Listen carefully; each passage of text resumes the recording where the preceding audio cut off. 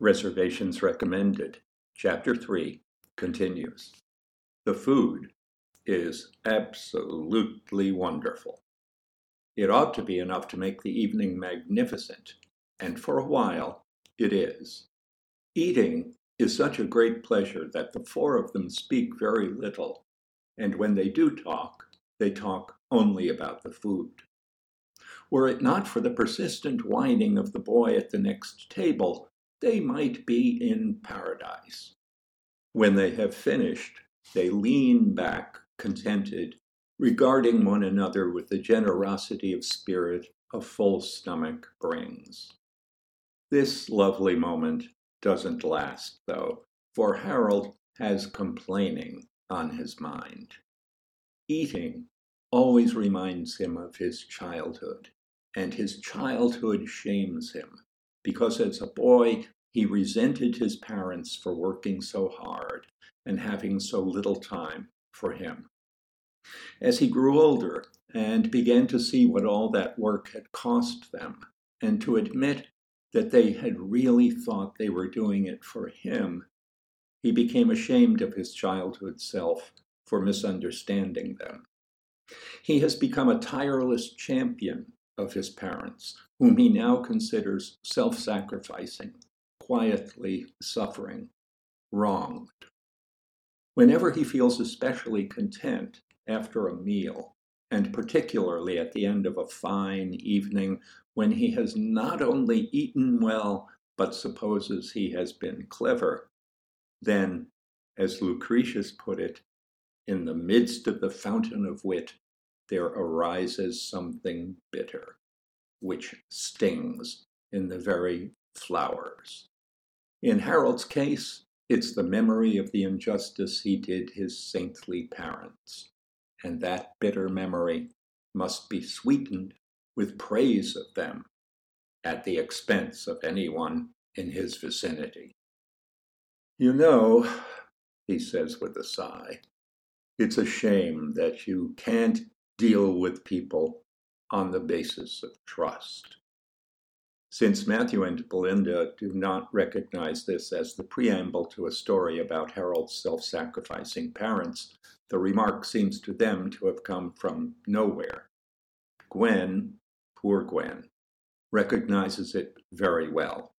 Not the specific words, perhaps, but the tone. She, too, sighs.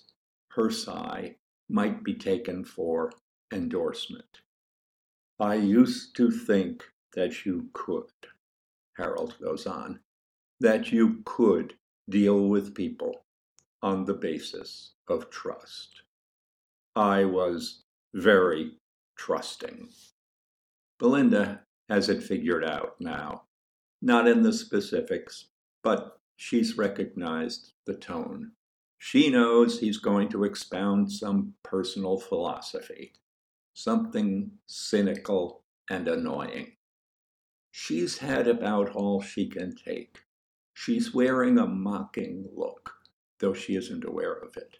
Harold's a jerk, she has decided, and some part of her no longer cares whether he or anyone else knows how she feels. It used to be that someone told me something, says Harold, and I believed it. Someone gave me his word, and I took it. I got this from my father. My father loved everybody, trusted everybody. He was a truly kind and generous man.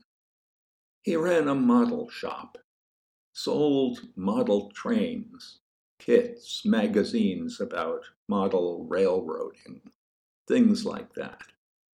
Sounds like a dream world, Matthew says, hoping to change the tone. Harold, thinking of the terrible injustice to come in the story, almost glares at him. I mean, says Matthew, it must have been fun hanging around the store when you were a kid. I know I would have loved it. Harold raises a hand. That's beside the point, he says. I want to illustrate something about human nature. So, my father had a shop, and he was a friend to all the children in town. The shop always had kids in it. And they stole from him, says Belinda. Her voice, her look, her attitude say that this is an old story. Yes, says Harold. That's right. They did. They would slip tubes of glue in their pockets, magazines under their shirts.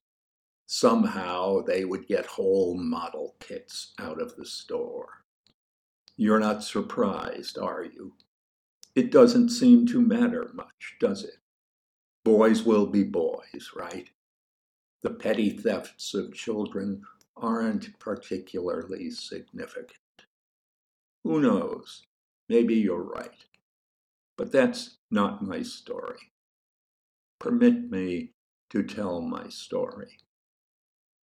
Belinda spreads her hands open, palms down. Tell your story, she says, too polite to permit herself to add, you pompous asshole. My father and mother did all the work in the shop themselves, except for one part-time assistant, a widow. Matthew looks down at his plate. He busies himself poking a bit of food around. He's reminded of his own mother, widowed by the Second World War. A charity case, actually. She had one child. A small, fat boy, thinks Matthew. An object of ridicule. A boy with no father to stand behind him, lend him strength against the taunts of bigger, powerful boys. Boys with fathers. She had almost nothing, and a child to support. So my father gave her a job. He made her his assistant. It worked out quite well. She was very thorough, a hard worker. Because she was so good, my father got the idea of opening a second shop a couple of towns away. The widow could run the first shop while my mother and father got the new one going. And if it was successful, they'd hire another manager for the other store. And they wouldn't be mere shopkeepers any longer. They'd be running a chain. A couple of magnates, for God's sake. Well, that's just what they did. The widow took over the shop. Her boy used to come in after school and sit at a table in the back, doing his homework. By himself, thinks Matthew.